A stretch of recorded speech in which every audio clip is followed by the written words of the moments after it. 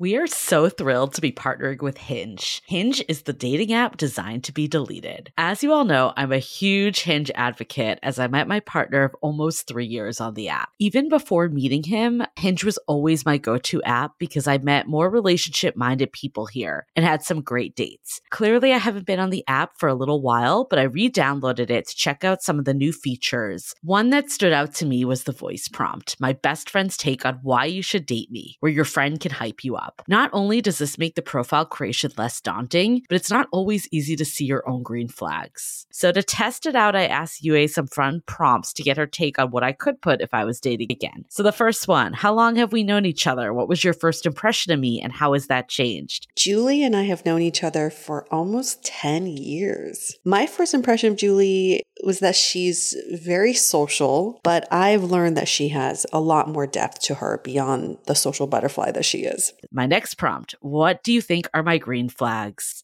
I would say she's deeply loyal. She believes in love, curious mindset, and she is fearlessly ambitious. And then last but not least, what kind of friend am I? Julie is the kind of friend who will always have your back, no matter what. Damn, that feels nice to hear. So download Hinge and try voice prompts today. Then find someone worth deleting the app for.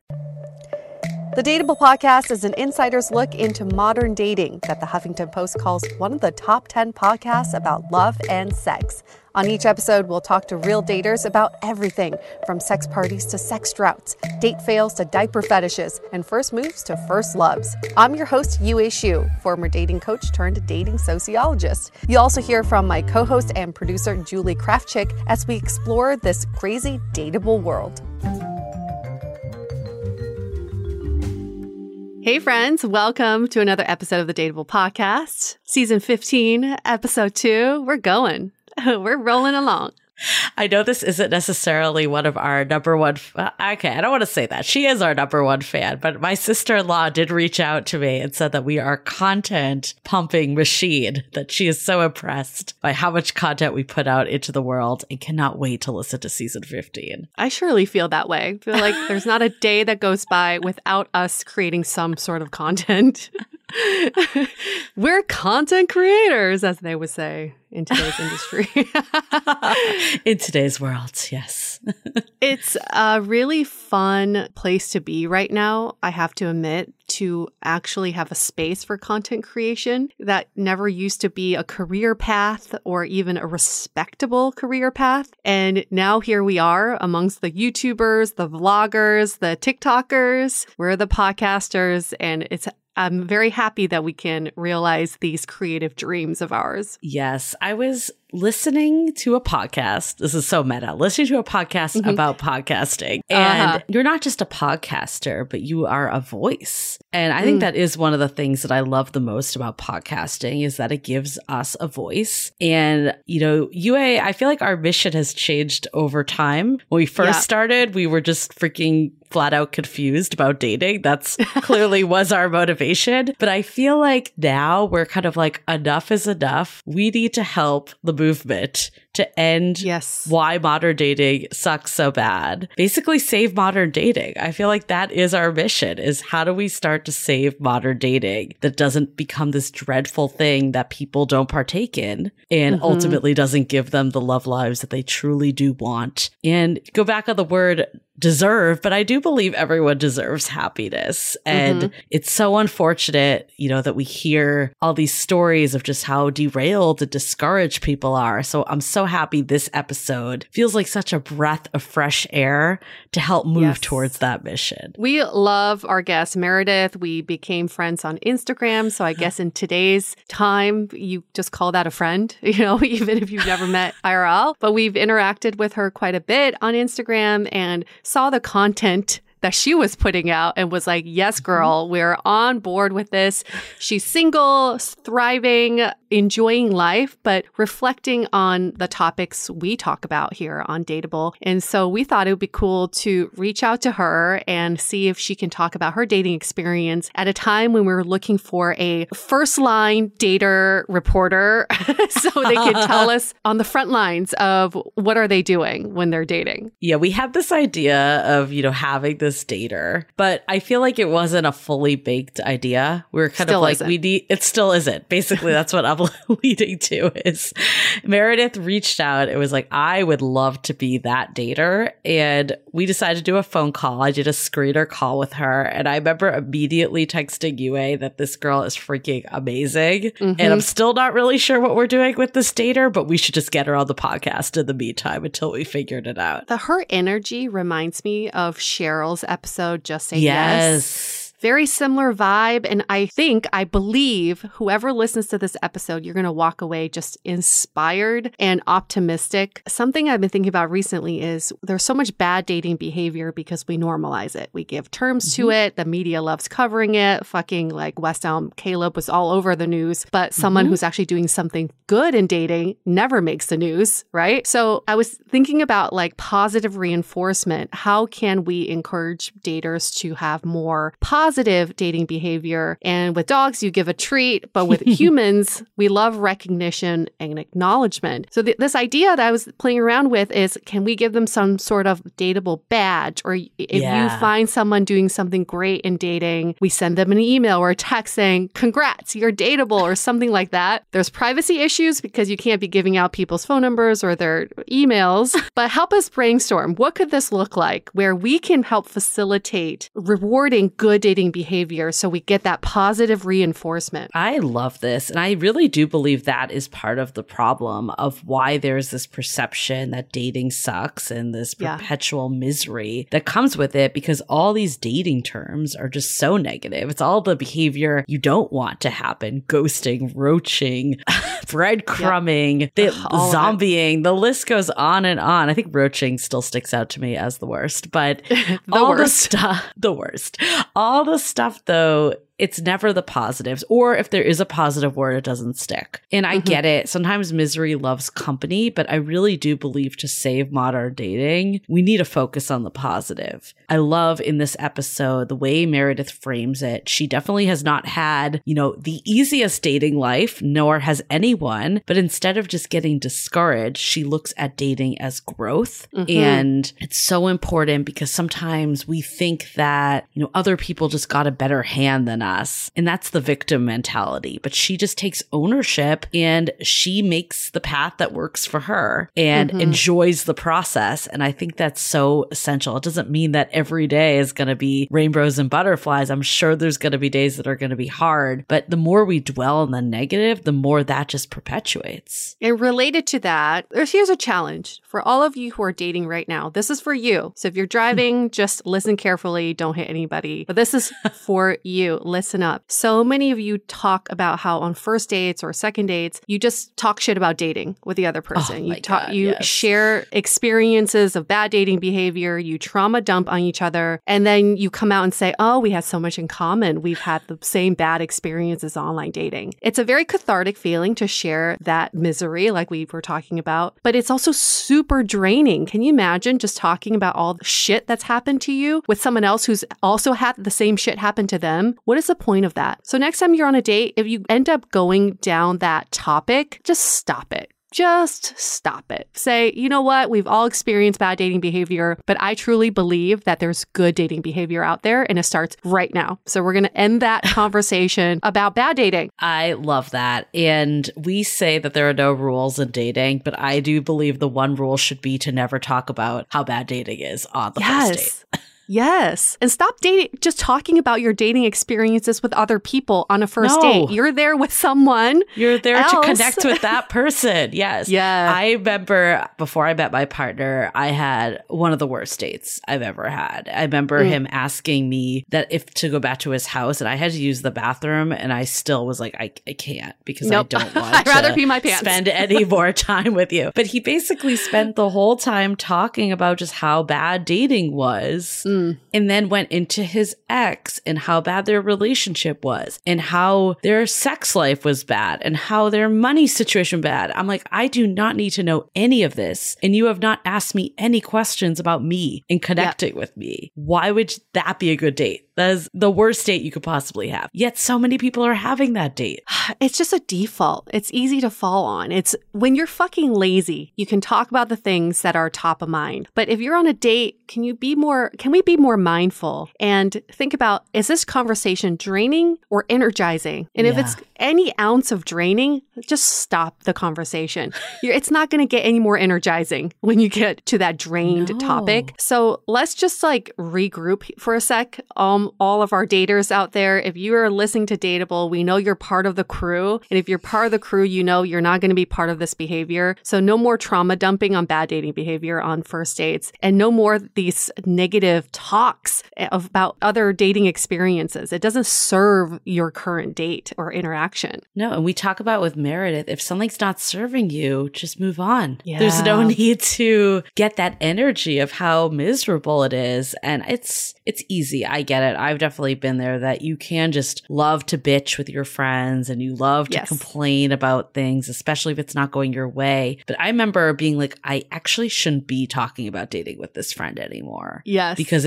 I leave feeling de-energized. I feel leaving depressed about the situation. Yes. And that's not good energy to bring into a date. Yes. When Julie and I are out in the wild and people find out that we do a dating podcast, the first thing they always want to do is tell us a dating story. And it's always a bad dating story, whether it happened to them or a friend.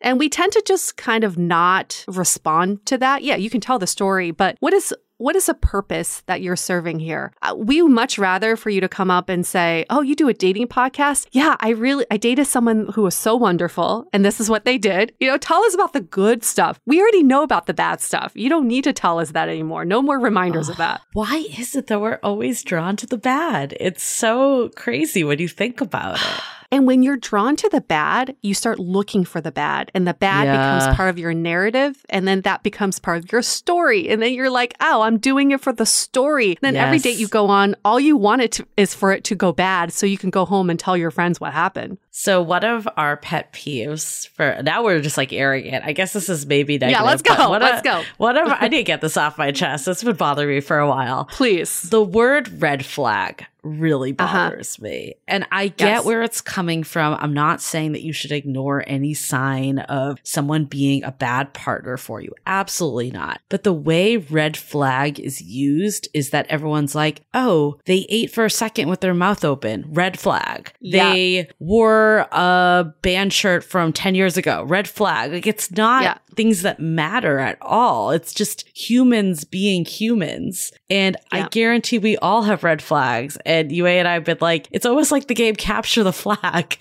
that people are just constantly trying to go out there and capture that red flag. Yeah. Think about this. If you ever been at work and you work on a deck or something for your boss to review, all your boss's job is to give comments and feedback. And they're looking for flaws. Right? Yeah. That's what this red flag search is all about. All you're doing is looking for places where you can give feedback and give criticism. That's not dating. You're not dating someone who's your boss. You're not handing over some work to them to review. Can we accept people for who they are? And instead of looking for all the flaws, because you wouldn't want someone to do that to you. No. Sitting there just being like, what are her red flags? How about we just look for the human connection? There's this basic human connection, and it has no value to it. It's not positive or negative. It's a connection. I also feel like we make so many assumptions on red flags based on people's relationship history. And there's so many reasons why someone made a decision or got to the place that they got to that may or may not be like, just because it's not your experience doesn't mean it's bad or it's wrong. So I feel like we're finding red flags and things that just don't match what we are, but that's basically the opposite of connecting with another human being. Yeah. And learning to grow and see things in a different way. This red flag hunt has got to stop. Yes.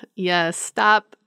Capture the red flag. Stop playing that game. It's not fun. It's not serving you. It's not doing anybody any good. But listen to this episode, because this episode with Meredith will absolutely uplift you and make you feel more optimistic, not just about dating, but also about life. Just saying her name, Meredith, makes me happy, makes me smile. So hopefully this episode will do the same for you after you're done. Yeah, I remember the whole time I was thinking, who could we set her up with? I know. Which honestly, you know, when we have guests that talk about just how dismal dating is, or people that we've talked to in our community, that isn't what's going through your mind. So there is something really important of putting out that energy, because your energy leaks through on every date. Absolutely. Oh, 1,000%. I hated Capture the Flag in elementary school, and I hate it now.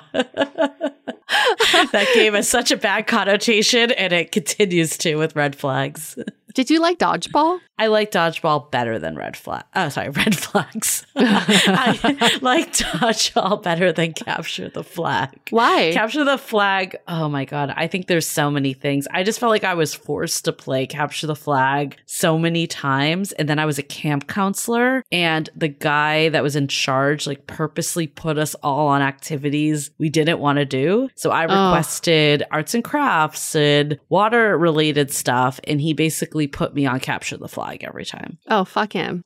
He's a red flag. I always thought dodgeball was too violent. Yeah. It scared me. It hurt me. Fun fact, actually, while we're on this topic, this is so off topic, that I actually got fired for being a camp counselor. Did I ever tell you this? Obviously not. This girl in my bunk, and I honestly don't even remember. I wouldn't say it too for privacy reasons, but I don't even remember what it was. But she came to me in secrecy about something that was going on with her body. And I went to the nurse, and the same guy that made me be on Capture the Flag demanded that I told him. And I refused to tell him because he is like it's a privacy thing. And he was like a man, and it wasn't who she would want to tell. And then I got fired for not telling him. Okay. And I stand by that. I stand by my decision 25 years later or whatever it was. Have you looked up this guy recently? Well, I do remember his name. I won't out him, but you should look him up. He's probably still working at the camp is probably what's happening.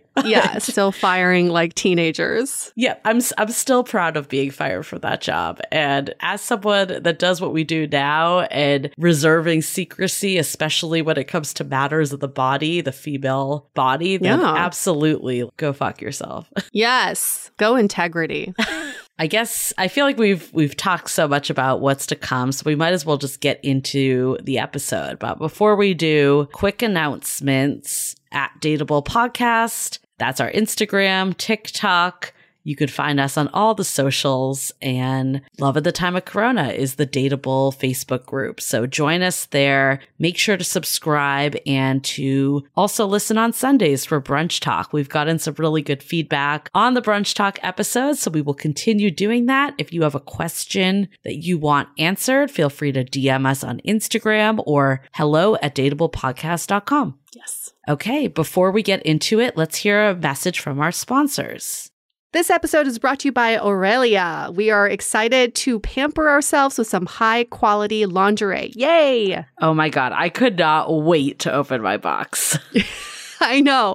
Well, Aurelia is a premium curated lingerie and sleepwear subscription box with 100% 5 out of 5 client ratings.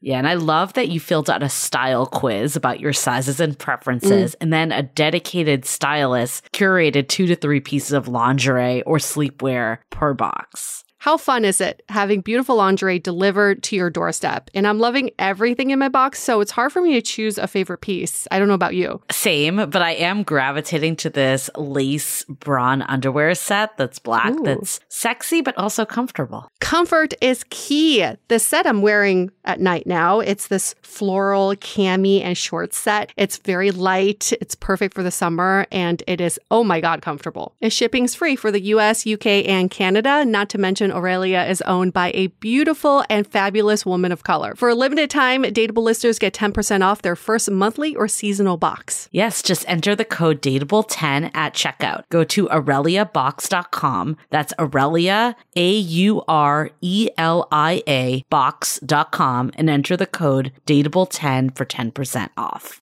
This episode is made possible by The Unmatchmakers, a book by Jackie Lau. From the author of Donut Fall in Love comes a perfect summer love story set in the forested paradise of Canadian cottage country that asks the question, can love beat the odds when the odds are two mothers dead set against it? Here's a quick synopsis as told by the protagonist. You think my mother would be trying to set me up with the architect Neil Choi, the unmarried son of her best friend. But you'd be wrong. My single mother has always been fiercely independent. Since I was a small child, she always told me not to believe in fairy tales and that I don't need a man. So she's failed to mention that Neil is a total hottie in glasses. When I see him for the first time in a decade on a multi-family cottage vacation, I'm in for quite a shock. Even though my mind is spinning romantic fantasies, I'm not entirely sure how he feels. And I'm afraid that if anything happens between us, it'll screw up the friendship between our staunchly anti-relationship mothers, especially since they've been acting increasingly weird since we arrived. In fact, I think they're trying to sabotage my love life, and I'm starting to worry that I won't make it through this bizarre summer vacation. End of synopsis. You could read or listen to The Unmatchmakers by Jackie Lau at kobo.com, that's spelled Kobo, or wherever books are sold. Okay, let's hear it from Meredith.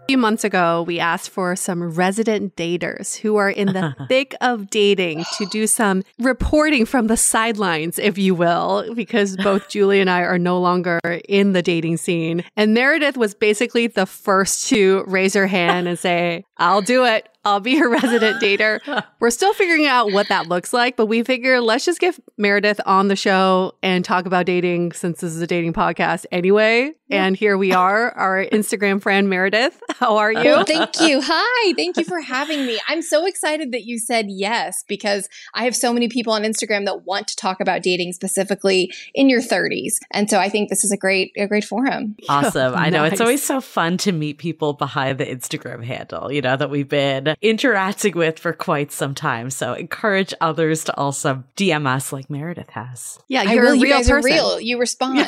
And you're real too.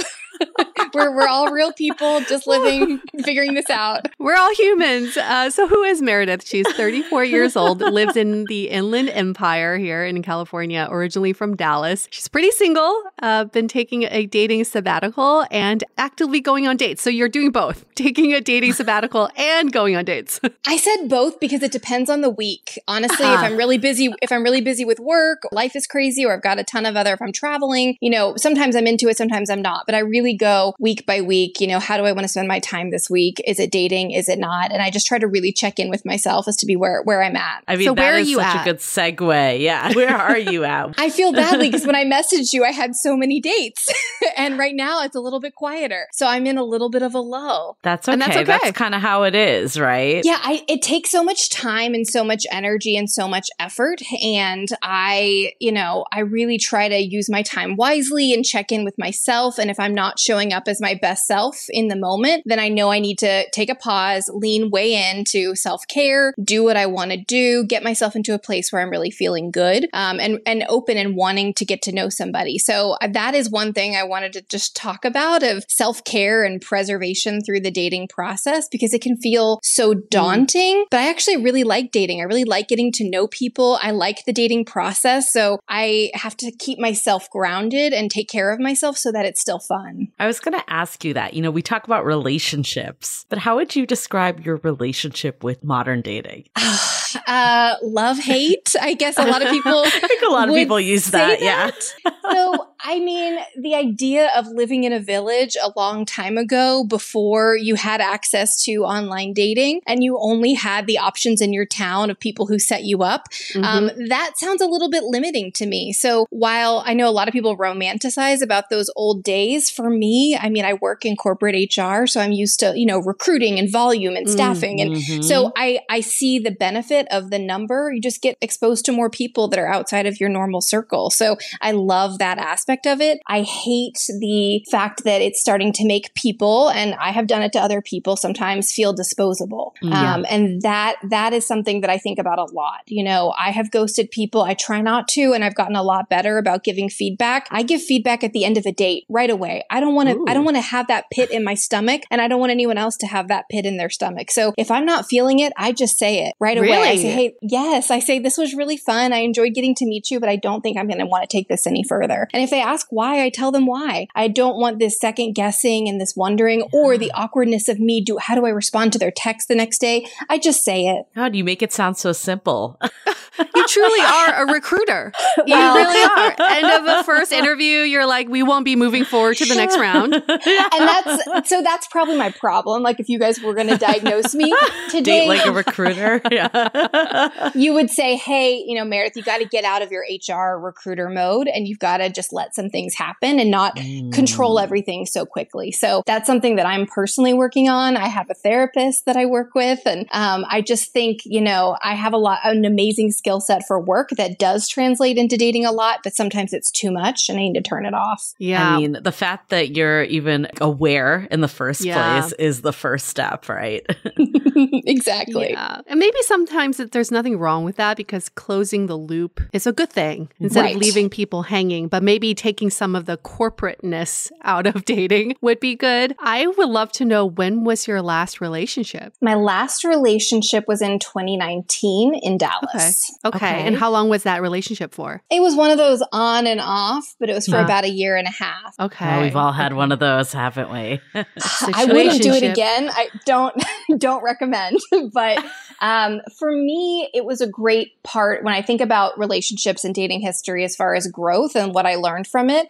I was dating somebody who was very recently divorced and dealing with that. And there was a child involved, and I'm single, never divorced, no kids. I have a cat, and I have a lot of hair products and a lot of shoes. But other than that, I bring a different amount of things to the table. And I wasn't used to navigating, and I wasn't comfortable navigating the every other weekend girlfriend. And that was really, really hard. And I think there were some other complications after therapy related to that one that I've figured out, related to just love languages and what are my needs, and they just weren't being met. Something that you guys talked about recently, I don't remember which episode, but I remember hearing it and I was like, oh shoot, I think that's me. You talked about wanting to win and competitiveness.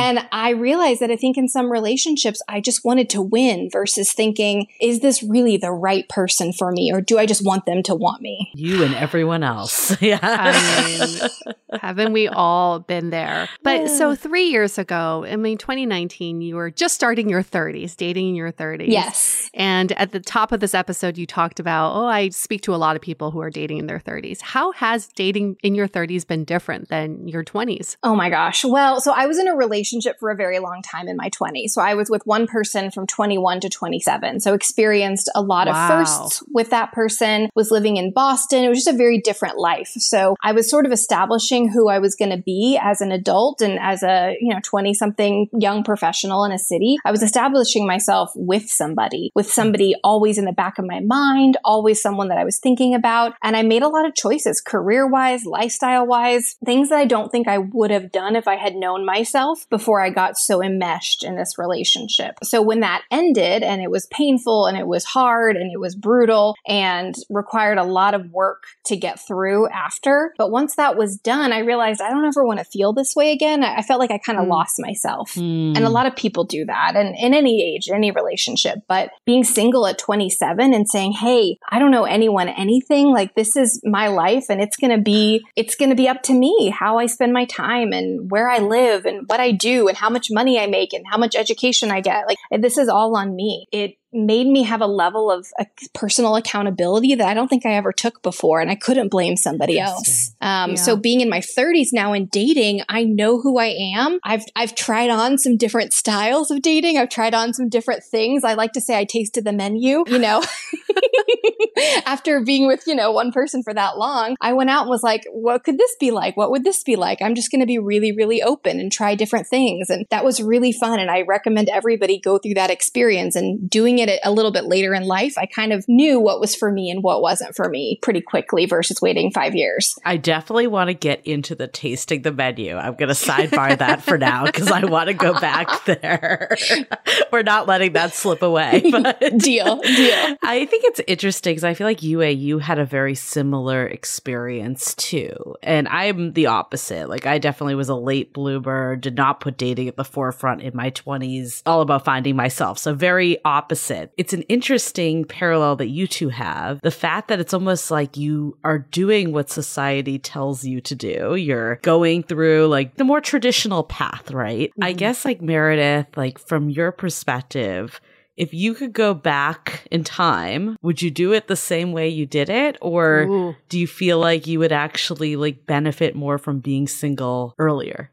If I could go back in time, and I don't really believe in regret, so I don't regret, going through the experience and learning what I learned. But if I were talking to, let's say, one of my nieces now, who is kind of in this situation at a younger, at a different point in life, I would just say that you don't have to do what your parents did, and you don't have to do what everyone around you and your church group did or your school did. You really can forge your own path, and you're probably going to end up a lot happier than some of the people who maybe haven't, or it just may not be for you. So you're going to end up a lot happier by trusting your gut. And if you know something's not right or something's not feeling right and you're not with a partner that can communicate and talk through it, then it's probably better to be single and explore. But, growing up in Texas, people get married really young. People partner off very young. And so I was off in Boston, and I took a lot of my Texas values and the way I was raised to Boston. And you talk about, I'm kind of a weird mix of the two of you, I think, because I was a late bloomer in that I went to an all-girls high school, and then I went to a mostly gay college. I went to Emerson College, where the phrase was gay by May or your money back. I mean, it was really, liberal, and it was shocking. That phrase is out my water. That phrase is not. It's not on the website, but everybody knew it. Everybody I hope knew it's not on the website. It's not the official tagline of the universe. That would be incredible if it was. Every person though. who hears this who went to Emerson would know that. Like that was just. I went to BU, and I'm nodding my head. So I've heard it. Exactly. Okay. So I was a late bloomer, and I didn't really date a lot in high school. I was always in theater, and I was always doing choir, and I was just very busy with my friends. And the only guys I knew were in theater, and those weren't really an option. So, I went to Boston, and I was like, I want to kiss a boy. And then I'm like, I want to date a boy. I want to be in a relationship. And I made all those things happen. And so working through, what I talked about a little bit earlier about the competition and all of that, did I force this relationship into more of something than it really was? And was the person just willing to go along with it until he wasn't? I've had a lot of time to reflect and think back to what were my pieces of that. And, I wasn't perfect. He really wasn't perfect. But when I first got out of that relationship, I had that blame and that like victim mentality. I know that I went on some dates that I've probably blacked out, but you talk about sampling the menu. I went on some dates where I definitely trauma dumped. I definitely went, woe is me. And here's my story. And I got cheated on. And this is what happened. Yep. And nobody wants to hear that when they want to date you. No man wants to hear that ever, really. It's not a therapy session. And definitely not on a first date. And so even like back to the 2019 relationship, I kind of highlined the top key points as we got more serious that he needed to know and kind of what I learned from that. But I haven't trauma dumped since. And it just took me time and figuring out this didn't land well. This didn't, kind of like a stand-up comedian trying like a stand-up new material. Comedian, yeah. This didn't land well. That didn't get the reaction I wanted. Why? I wonder why.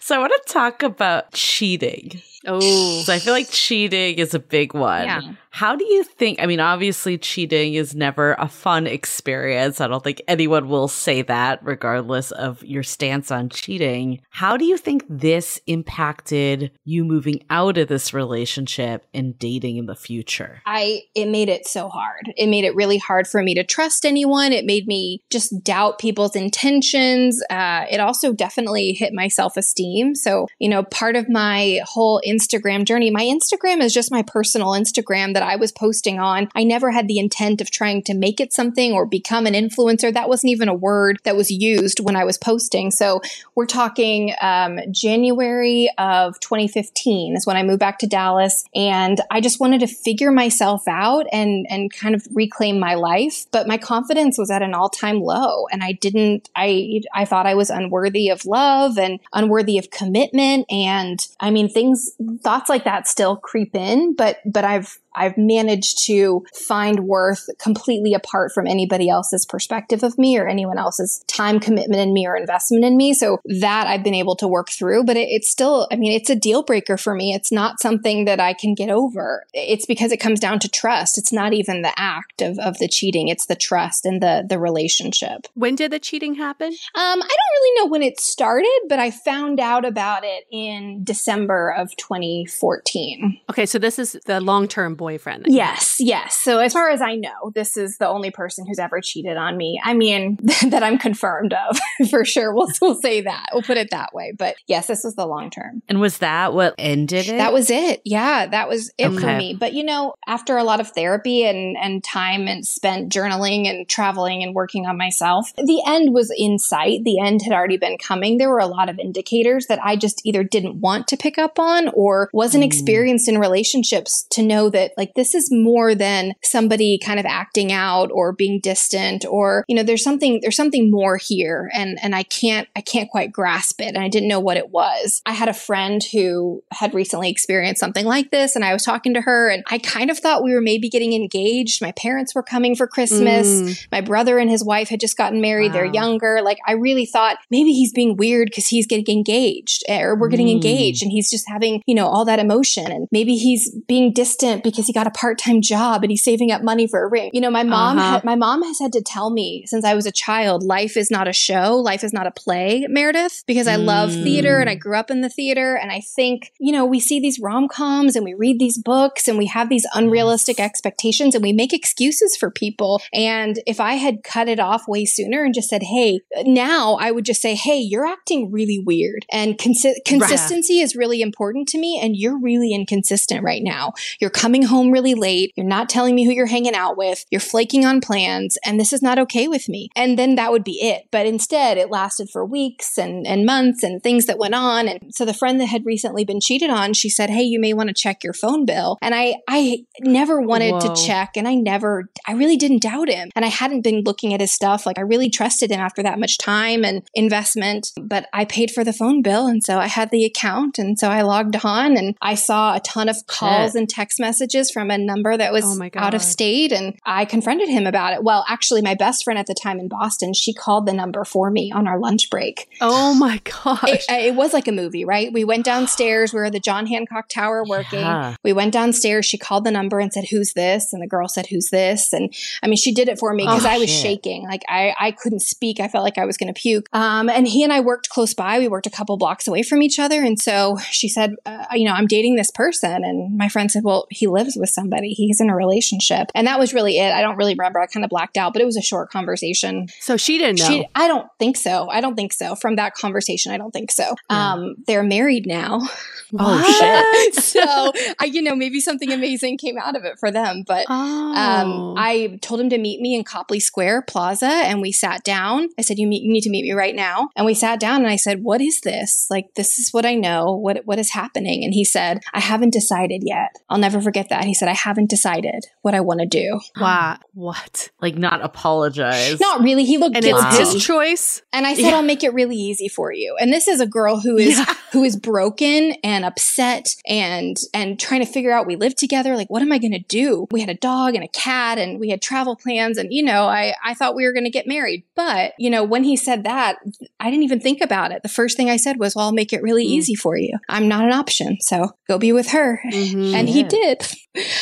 I mean, I think that this is living proof. I mean, we're obviously seeing you and you're, seem so happy and vibrant. You can come back from really hard situations. Totally. You totally can. Yeah. And that's probably what a lot of women message me about. And I'm careful. I don't want to make that my narrative forever going forward. That was so long ago at this point. Right. I've really moved on, but I have people that are just now getting divorced and maybe they're in their 30s or 40s or going through a significant breakup. And it kind of felt like a divorce. Our lives were very much intertwined. Yeah. And so I can really relate to that woman that's like, hey, I'm starting over and I'm really upset and really sad. And I don't know if I'm going to make it through this. I can't see what it looks like on the other side. So thank you for sharing, what you're going through or what you've been through. Thank you for showing that life does get better. But that if I had a mission, it would be that for sure. There's something very nuanced going on here where I feel like a lot of women that I've spoken to have done this, where you feel like I'm not going to say anything, even though something's off, because I feel like there's going to be a big payoff, like a proposal or a surprise vacation, or it's my birthday coming up. We intuitively know something is off and this relationship as is today is not sustainable. But for some reason, we can forego that because we think that this is working towards something big, quote unquote, that doesn't really matter. Like a proposal from someone who's not right for you is not a good thing at all. Right. A proposal to somebody who lies to you and keeps things from you. Yeah. It's not going to end well either way. So what are you waiting for? No. I can feel your pain though of like when it feels like you've lost yourself in someone, because I definitely have been there before, and I think that made it a lot harder to bounce back. And when you look at a relationship that you are like, I did not state my needs, I did what they wanted, like that makes it very hard. And I know for myself, and I love to hear about you, therapy changed my life, and I did that because of that situation. In retrospect, I probably should have done it a lot earlier than that, but sometimes it takes like that type of thing to push you to do the work that you need to do. How do you think your life has changed since you've grown from what happened? I feel like there are infinite possibilities in my life. I feel like any life that I want for myself, I can make happen. And I felt like with him, a lot of things weren't going to be in the cards for me or weren't going to be possible because of what he wanted or his preferences or his lifestyle. I feel like I can really lean into who I am and what I want. You know, you mentioned going to therapy right after. I didn't. I wasn't prepared. I couldn't tap into how upset and sad I was. And so I started from the outward in, and I don't think it matters. I think as long as you do something for yourself. So I started with fitness and finding out nutrition, things that I actually like to eat after living a life of diet culture where I felt like guilty for eating a salad with breaded chicken, right?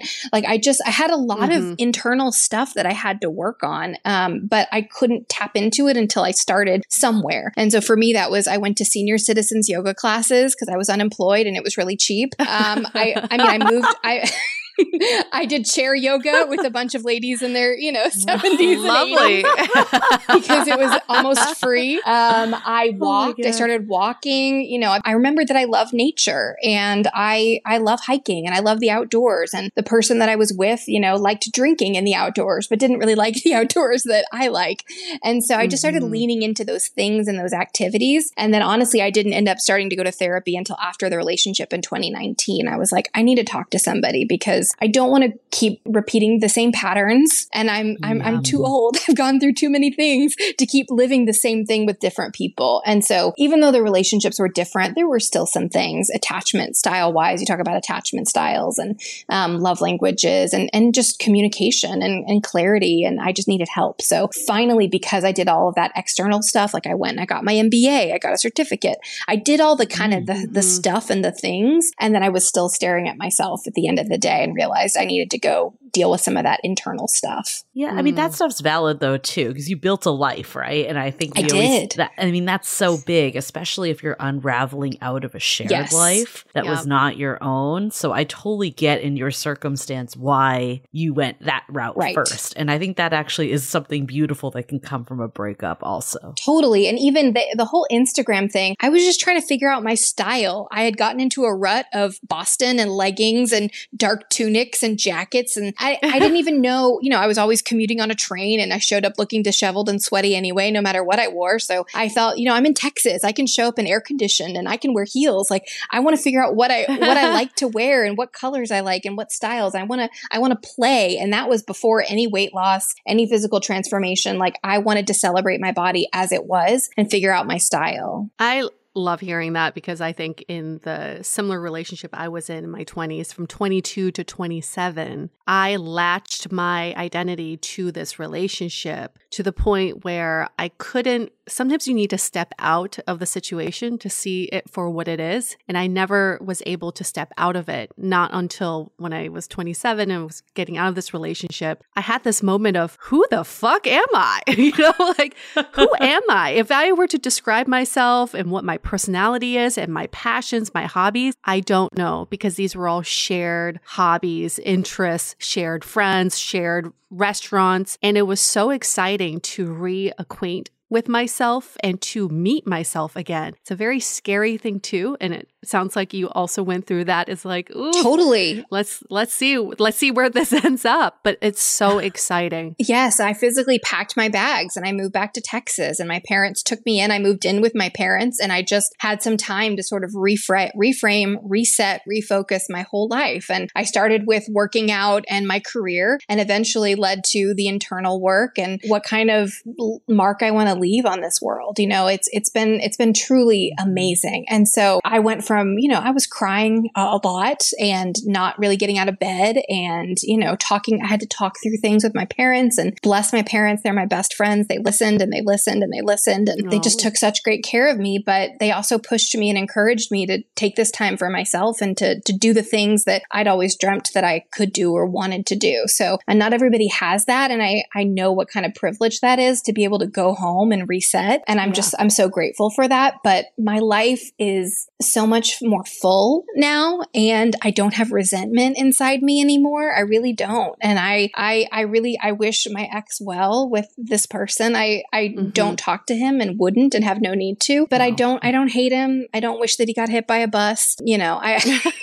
I've worked through that. And I think that's really that forgiveness is so precious and helps me approach people differently than I would have right after. Let's hold that thought for a few messages. This episode is sponsored by Via. We all know there are things that can help set the mood in the bedroom, but did you know a little THC could also do that? Yes, Via has developed a unique blend of pleasure-enhancing cannabinoids, libido-strengthening herbs, and a low dose of THC all into one mind-blowing gummy called High Love. This gummy, wow, it will awaken your senses, increase blood flow, and intensify any sexual experience. I've been pleasantly surprised by the High Love gummies because it is just the right amount of THC for me to have a good time without feeling sleepy. And hey, if THC is not your thing, Via also offers a wide array of other gummies without it. And everything legally ships in 50 states with discreet packaging directly to your door. So if you're over 21, you can get 15% off and a free pack of award-winning Dreams THC plus CBN sleep gummies with our exclusive code DATEABLE at viahemp.com. That's VIIAHEMP.com. Let the gummies work their magic. Head to viahemp.com and use the code DATEABLE to receive 15% off and one free sample of their Sleepy Dream gummies. That's viahemp.com and use the code DATEABLE at checkout. Take your passion and pleasure to a whole new level with High Love from Via Hemp. This episode is made possible by Armoire. Armoire makes getting dressed easy. With a clothing rental membership from Armoire, build the perfect wardrobe with brands that are high quality, unique, and recommended just for you. All you have to do is take a 5-minute style quiz and select items from your dynamic, personalized closet. The styles show up at your door in as little as 2 days. Then when you're ready for new clothes, just swap them out. Listen, I live in Southern California. There is absolutely no need for puffer coats or any sort of those winter jackets. But when I travel anywhere else in the world in these cold months, I'm often burdened with the task of getting winter clothes. And now with Armoire, I can just rent my winter wardrobe. It's brilliant. Right now, our listeners can give Armoire a try and get up to 50% off their first month. That's up to $125 off. Just visit armoire.style/dateable. That is armoire.style, spelled ARMOIRE.style/DATEABLE to get up to 50% off your first month and never worry about what to wear again. Try Armoire today. What's so special about Hero Bread's soft, fluffy, and delicious breads, buns, and tortillas? These ultra-low net-carb baked goods contain zero sugar, fewer calories, and more protein than the leading brands, and are high in fiber to support gut health. Shop now at hero.co. We are so excited to share with you our new podcast, Exit Interview. Dates don't usually end with a satisfaction survey, and yet we rate everything in our lives, from Uber drivers to local coffee shops. So why don't we do the same thing when dating? We're here to conduct the ultimate romance review, featuring daters hungry for love who have agreed to call up old flames to gather honest feedback. Welcome to Exit Interview. He upgraded himself to business class while I was in economy. Wait, what? There's feedback that will make you cringe. She could be a little bit hard-headed, like not reading the writing on the wall. And feedback that will make you swoon. When she said that she had feelings for you. I had no idea. Really? And maybe you'll learn a thing or two yourself about how you can be a better dater, lover, or partner. Obviously, like, Mila's gonna learn something. I didn't expect this. Welcome to Exit Interview. Listen to Exit Interview on the iHeartRadio app, Apple Podcasts, or wherever you get your podcasts. So I told you I wasn't going to forget about this, but I want to talk about the sampling the menu, because that's the other part of, you know, emerging into your new self to start dating. Yeah, oh my tell gosh. us all. Well, okay. So I think I probably come off as a little bit goody-goody, right? I work in corporate HR. I grew up in the South, right? But I never quite figured out, like, who was my type. You know, you talk about types. I didn't really have one. Like, I just liked people that made me laugh. And I still like people that make me laugh. That's still something that I find attractive. You know, you talk about the types, and I'm probably still doing it a little bit now that I moved close to LA, because there are types that maybe I never would have had exposure to. So it's a season of life. It comes and it goes. But yeah, I got on all the dating apps and I tasted the menu. I thought, you know, I'm going to try to date someone who's divorced with kids, someone without kids. I'm going to date an accountant. I'm going to date a lawyer. I'm going to date a frat bro who hasn't grown up yet. I'm going to date a musician. I'm going to plenty of those. Oh, there's so many. Yeah. I mean, it's been a while since I've like gone back to that sample of tasting the menu.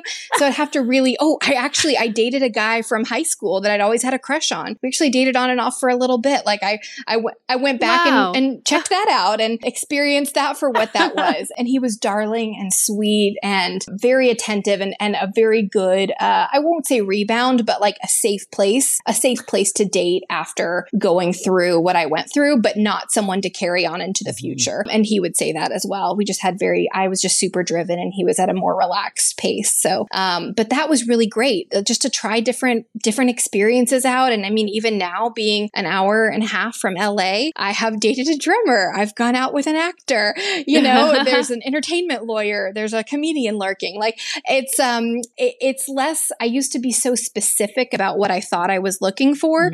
And I've realized that as I've met my own needs, I've become much more open to the types of people that I will date, because I'm not looking for them to fulfill something that I haven't done for myself. What I love about you, and we talk about this a lot, is like being intentional, but also open. And what does that mean? Because they're all like, you know, vague buzzwords, and it's hard to quantify what that really means. But what you just said, you're dating with such an open mind, but you also know what's important to you. And I think that is, you know, that is like the equation essentially. Right. Well, I had a friend, and my best friend is my complete opposite. So we're the yin to each other's yang. We are so different from each other. And I remember one time I told her I wouldn't date a male nurse. And she said, well, that's really rude, Meredith. Why would you say that? Like, that's very derogatory. And I said, I wouldn't date a male doctor either. I don't like talk about blood and guts. My mom is a nurse, and I grew up, like, she ruined spaghetti for me for many years because of dinner conversation. Like, it just wasn't for me. And I mean, I could date someone in the medical field who didn't talk graphically, you know, but she thought, you know, she was thinking, she was kind of saying, hey, Meredith, you're putting someone out of a category for not a really good reason. But then when I told her my reason, she said, oh, okay, that kind of makes sense. And then what do you think about, I can hear some of our listeners saying, well, I want to be open-minded, but at what point do you say, I need to narrow down my preferences? Because if you're so open all the time, sometimes you could get lost in that sea of samples and just say, whatever goes. Right. I mean, I used to say I'll go out on a first date with pretty much anyone because it's very low stakes. You're having a coffee, having a beer, you know, something very quick, casual. It doesn't have to take that long. And for me, I try to think of it as like, I'm going to experience something new. I'm going to go to a place I've never been, or I'm going to get a cup of coffee at a place I've heard about. So I try to make it a combo. So at least something was a win. Even if the date was a bust, I at least tried something I wanted to try. But for me, I have to reel it in, right? I only have so much time and so much energy. And so I have, you know, listened to some of the things you guys have recommended. And during the pandemic, especially, it was a great way to weed people out from the volume, to do a video chat or do a voice call call before a first date just to see, is there conversational chemistry? Because if there's not over the phone or in a video chat, for me, it's not going to happen in person. That conversational chemistry, I can talk to a brick wall. So if I can't talk to you,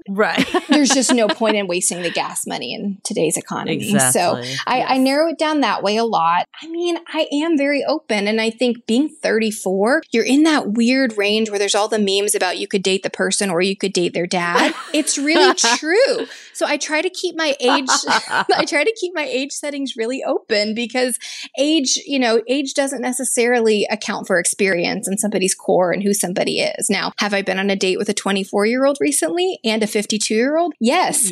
Yes and yes. Were there a lot of differences? No. Men are kind of the same. Interesting. I had all these expectations. I think the 24-year-old was probably a little more mature. So you just don't know. So I think with the apps and the settings, like you've just got to keep them pretty wide open, but then do the weeding out as you have the conversations. And that's where a lot of people get burned or get tired or exhausted.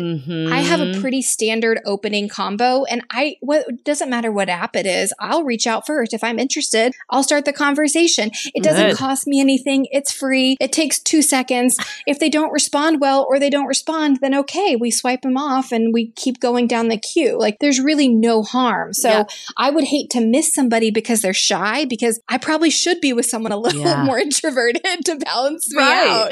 Those are the best people. The non-flashy people are the best people. Right. The and so internet. in our Instagram worthy, life that we're leading, I think you've got to be so careful. I actually look for the profiles that are not as sparkly or perfect. Yes. I love a guy with some bad photos. Same. Yeah. Where they're all like a little bit blurry, or he's got a bunch of, you can tell that he has friends. Yeah. You can tell that he has friends. You can tell it hasn't been curated. Not linked to his Instagram. No, follow me on Snapchat or Instagram or any of those things. Yeah, I think that's really important because we talk about this a lot. There's no way you can learn anything from a 2D profile photo. Absolutely not. Profile. And I made the mistake of thinking you know someone based on a couple pictures and a couple lines, and you really don't. They're still a stranger. And, I think because of my age or just generation timeline, I've done a lot of app dating. Like it has been a pretty easy way for me to meet people. However, coming out of the pandemic, my personal goal for myself is to meet more people in person, especially moving to California. I don't know anybody. The app thing, me not knowing anyone and not knowing who they know, I just feel like it would be better to meet someone with a little bit of common ground. So I've been joining the meetups, which haven't met anyone that I'd want to date from a meetup, but I still have to join them. I went to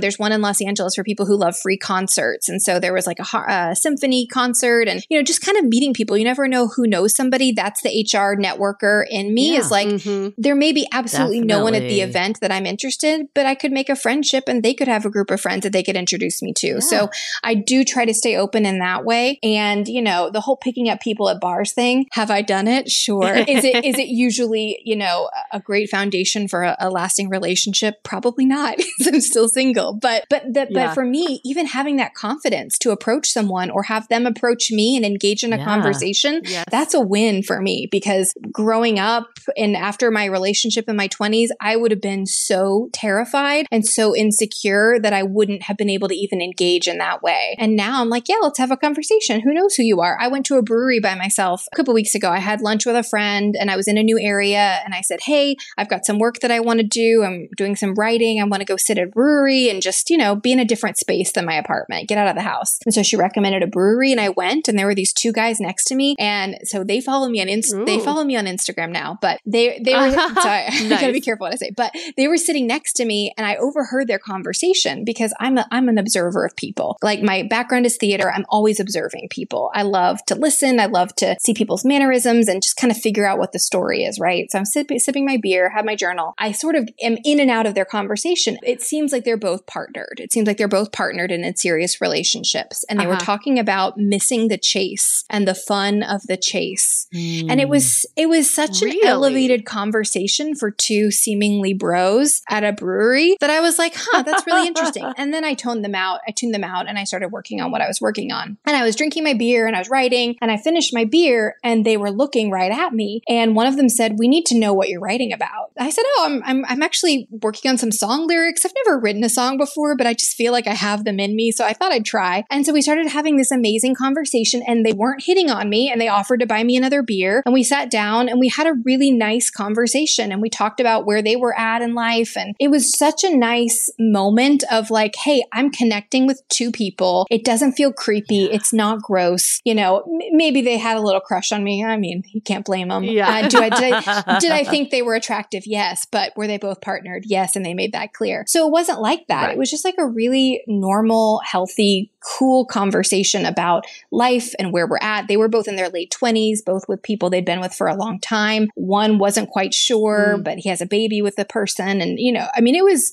on the edge of therapy, right? So I had to kind of stop him at some point and be like, "Thank you for the beer. I'm going back to writing." Or that's 100 more beers, please. This is not an agreement. But like, I wonder what they talked about on the way home together. And it was just a nice, normal, like, hey, this is a random check-in with two strangers I'll probably never see again. But you never know. Maybe they have friends and maybe it could have become something, but that wasn't the vibe. But just that comfort. It's so crazy that this is like a unique situation, you know? The fact that this isn't what happens. People are so results oriented. It's always like, is this person hitting on me or could they be something? We just don't connect and have these types of conversations anymore. Well, and we haven't talked about it, but that's one of the reasons I love solo travel, because I feel like in other places I've traveled in other countries, it's more like the experience that I just experienced where people want to they're like, you're by yourself. What are you doing here? Let's talk about your trips. Let's talk about travel. Let me tell you where you should go to dinner. Hey, come with us. We're going to dinner.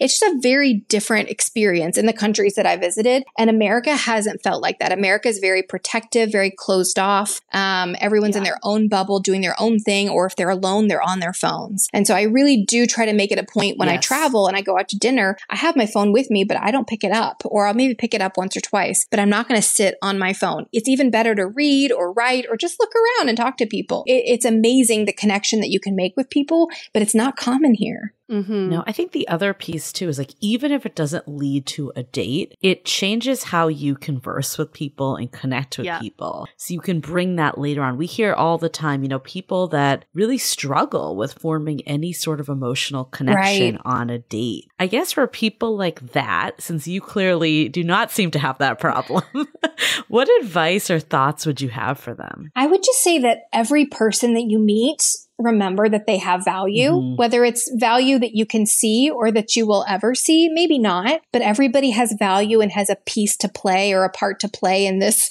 life that we're living. And I think not looking at people as transactional, to bring it back to the whole swiping and the dating thing, you think, oh, this didn't go well. There's 10 more people that want to go out with me. Well, when you're in person and you're connecting with people in person, I think it's a lot easier to recognize the humanity and the story and want to know the story, get curious about who they are and what makes them who they are. That is such an amazing moment to pause and just be grateful for where we're at when the world seems like it's on fire and there are a lot of terrible things that are happening. Humanity is still really real. And when you recognize the value and the connection that people can have, it doesn't have to be transactional. That you don't have to get anything out of it. A free drink, a date, you don't have to be there for anything else but to connect. For someone who's done so much self-work and you're on this journey to feeling strong in your own life and in your own skin, how do you find someone who's on the same wavelength? Because we've gotten this kind of question from some of our listeners is, I've done all this work and I feel really good about myself, but I also need a partner who's on a similar journey as me. Have you found ways that you can vet for that? I mean, I haven't found a lot of volume in that area, so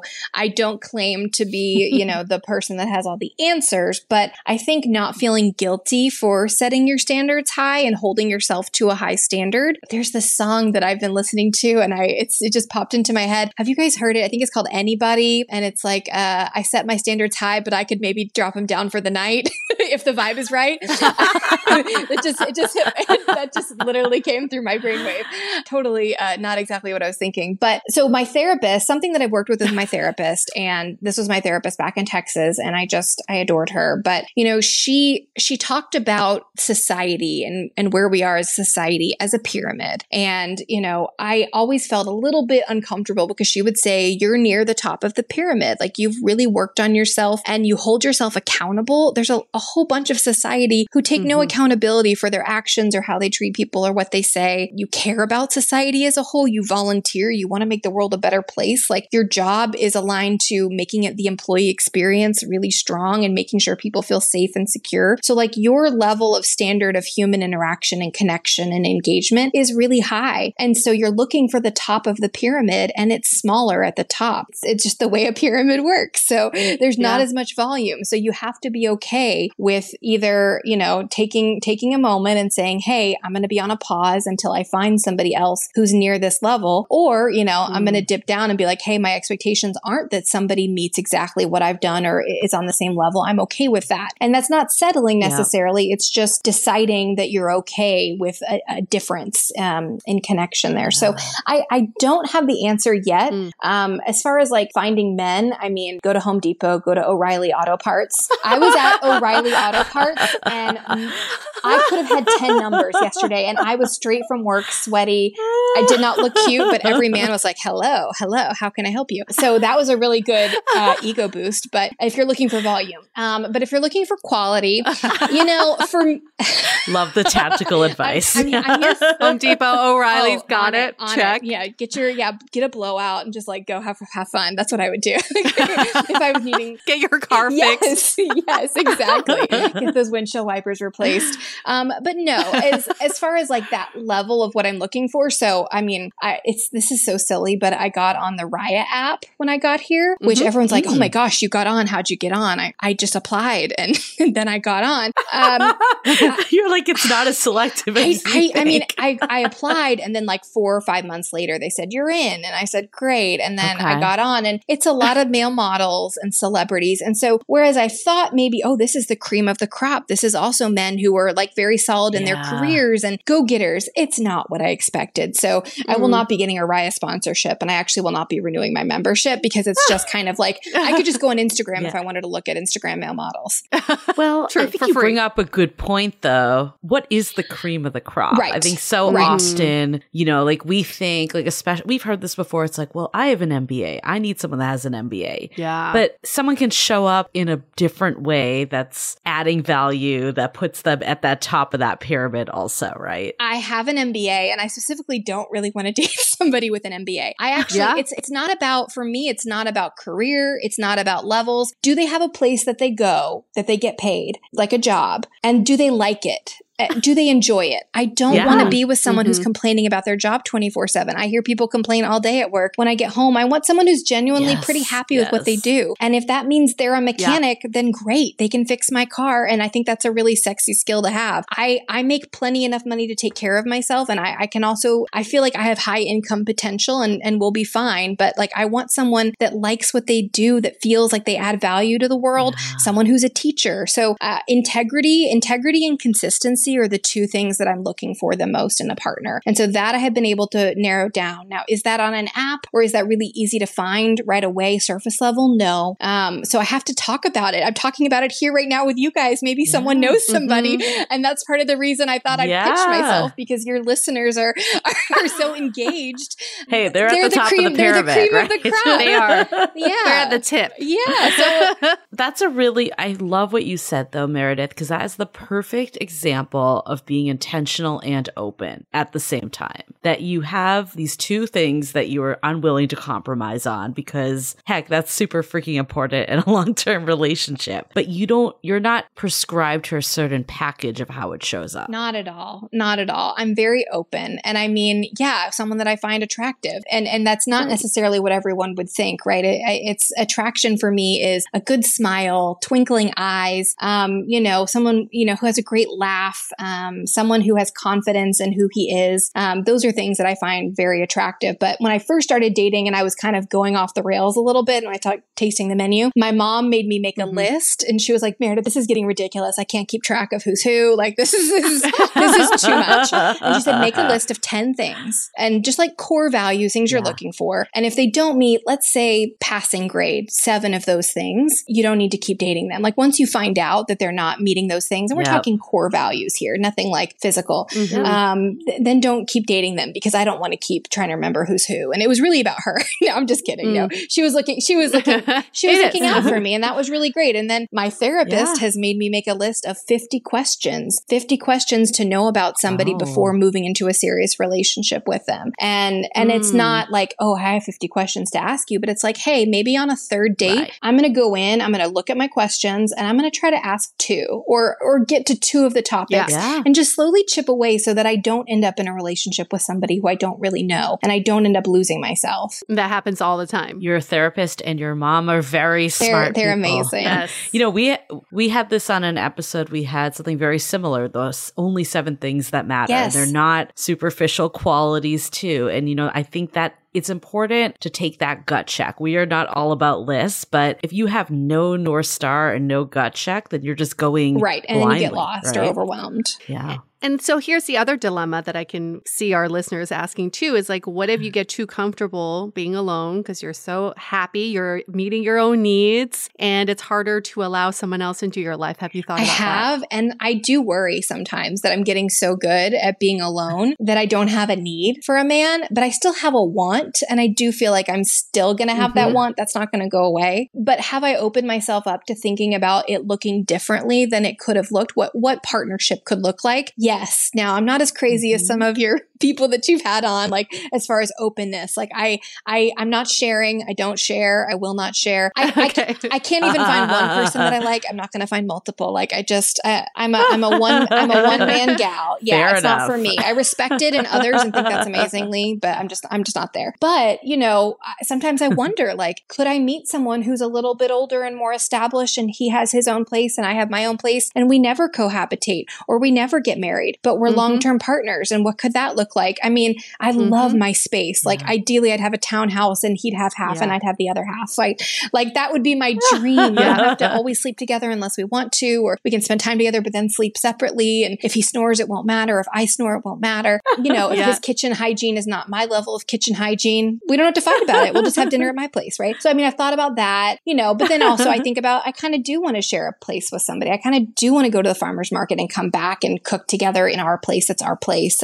And with the right person, it'll all work out, and the future will work out the way it's supposed to work out. But I think for me, it's the need versus the want. I don't need somebody anymore. I felt like I needed somebody at that time in my life, and I needed someone to help guide me because the world was scary, and I was living in a city where I didn't have a lot of people. And now I'm in a state where I don't know anybody. I just came out for work completely alone, and people message me all the time. I was at dinner. So let me backtrack. I'm working a ton while I'm here Monday through Friday. On the weekends, I try to take a road trip and go explore some part of California because it's amazing and it's stupid expensive. And while I'm here and paying the taxes, I might as well go enjoy it and explore it. And I love to explore. So I went to Santa Barbara and Ojai this weekend for a day trip by myself. I did an amazing hike to a waterfall in the morning. And then I went down to Santa Barbara and I was eating my favorite dish, which is a poke, some sort of poke deal. And this woman came by, this woman who was probably in her 60s, 70s. And she came up to me and she just said, "You are so confident. You seem so comfortable and so confident and calm and relaxed eating by yourself." And it was kind of like a question. And I said, "I am." And she's like, "I love that." And I said, "I actually moved here by myself. I moved across the country by myself. I do a lot of things. I travel the world by myself. So eating dinner this is nothing." And I mean, her face was just like, wow. but she was like, good for you. And so I think, it's not that I can't accommodate somebody else or wouldn't, but they're going to have to be amazing because my standard of living solo is so great. I'm not going to put up with someone who's inconsistent or flaky or lies. But I actually think that's the best place to be coming from. And, really I definitely was there myself too. And, as example, you can get past it, right? When the right person comes in. But like you said, you're more discerning of who that person is because you don't need it anymore. I feel like, Julie, you haven't talked enough about this. And I don't know if you can add this to the podcast, but as a listener, I really want to know, like, what was it about your current partner that made you go like, this is it. This is really, I'm going to go deep in on this one. Yeah, let's get there. I think it was a lot of these qualities. I mean, we've obviously talked to all these daters. You and I have been doing, this research essentially and taking it in for so long that I realized I was focused on the wrong things for so long. And, certain things like consistency. So when you say that, it definitely rings for me. And I would describe myself as an anxious dater before. And we did this exercise with Dr. Abigail Lev that changed my life. And it basically I don't know if you remember her from the schemas episode, but she said, whatever your biggest schemas are your core needs in a relationship.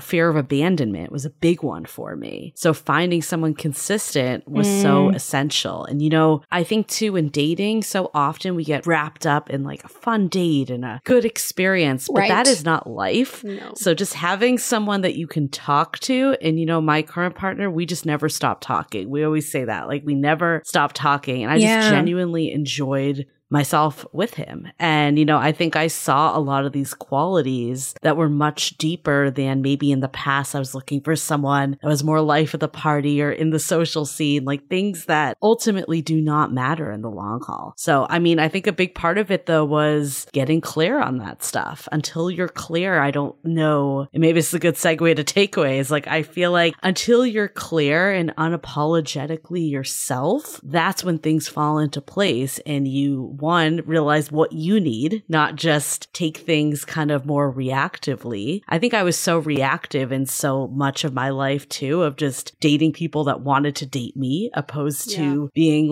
oh, this is what I'm looking for. In Meredith, I think in your story, it's a really good, what the takeaway I have is it doesn't matter what your past relationship experience is. If you, came from a world where you had no identity because you were intertwined with someone else, or you're coming from a position where you've had no relationship experience and you've only been on your own, either way, as long as you bring what makes you you to a partnership and not hold back, that's when you're going to have a healthy long-term partner. So I love from this conversation, so often people get stuck in what's going wrong in dating. And this doesn't mean that you never have a moment, Meredith. I'm sure that I did too. It's just oh my God, this is so frustrating, right? We all have those moments, but overall, your energy and mentality is so positive and, so energetic. And I'm been thinking, I wish I had someone in the area that I could set Meredith up with, because I'm thinking you just you bring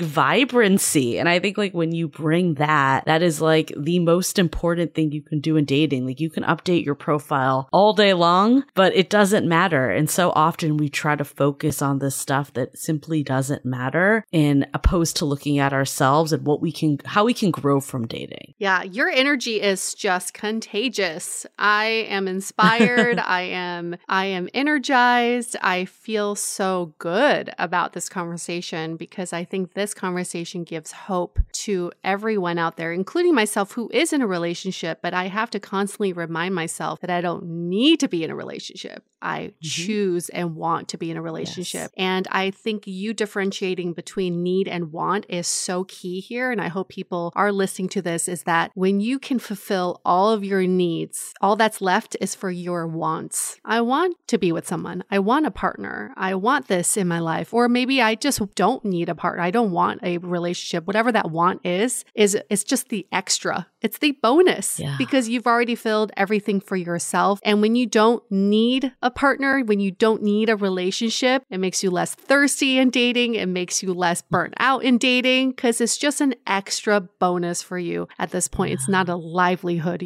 of being in a relationship. And I really feel like you bring, Meredith, I feel like I'm on America's Got Talent or something. Like I'm like we're the judging panel. Like, Meredith, that was a great performance. Golden buzzer for you. You're dateable. Yes, you're very dateable. You're a 10 out of 10. But what I admire about you is what I aspire to be is that you bring this very distinct flavor to the table. What I mean by this is like, if someone were to bring out the Meredith dish, I can taste it and be like, I know exactly what that is, and I can describe it to other people. There are some dishes that are like, this is a fusion. I'm not sure if I'm getting all the flavor profiles. You are just so distinct in who you are that it actually makes it easier for me and Julie to, kind of talk about you with some of our single guy friends because we know exactly how to talk about you, but you know yourself so well that it makes me confident knowing who you are and how I talk about you. Well, thank you. That's amazing. That's such a huge compliment. And I was just I'm thinking back to the pandemic because that relationship that I was in ended in 2019 and then the pandemic started and I was getting my MBA and I had told myself, hey, when you're done with your MBA, because I was working full time in school and I thought, 2020 is the year I'm really going to date. And then 2020 happened. And so finding your podcast and finding the community and just knowing that there were other people out there who were experiencing it and the pandemic dating wasn't great, had some weird video chats, like really not a lot to say there.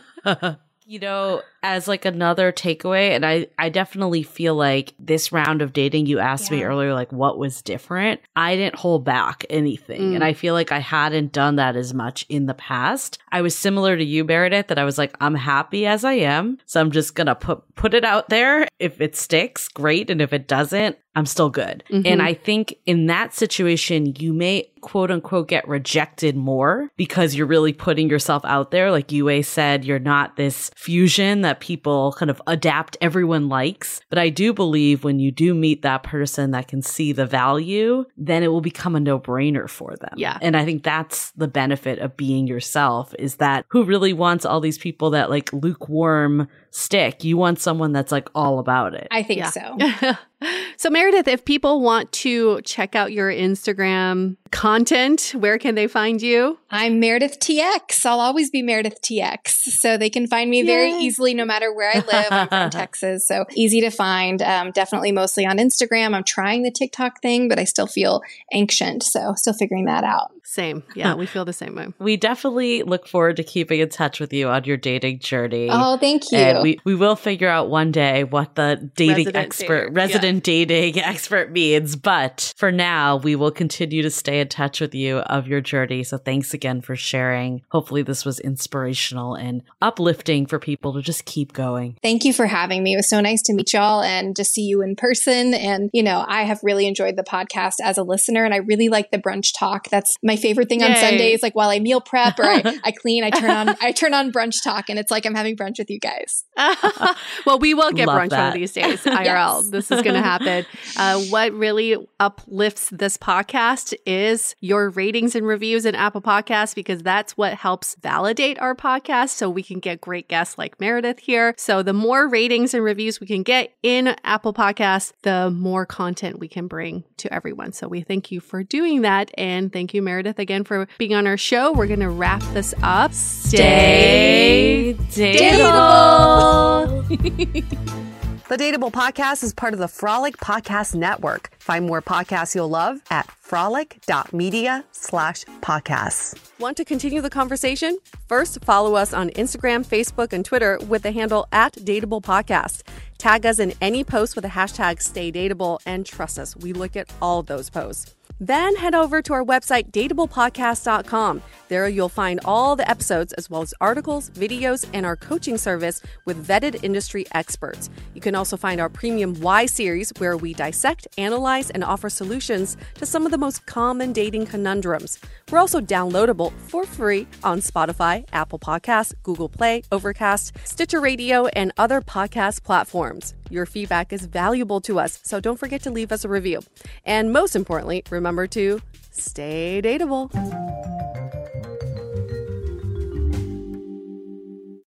What's so special about Hero Bread's soft, fluffy, and delicious breads, buns, and tortillas? These ultra-low net-carb baked goods contain zero sugar, fewer calories, and more protein than the leading brands, and are high in fiber to support gut health. Shop now at hero.co.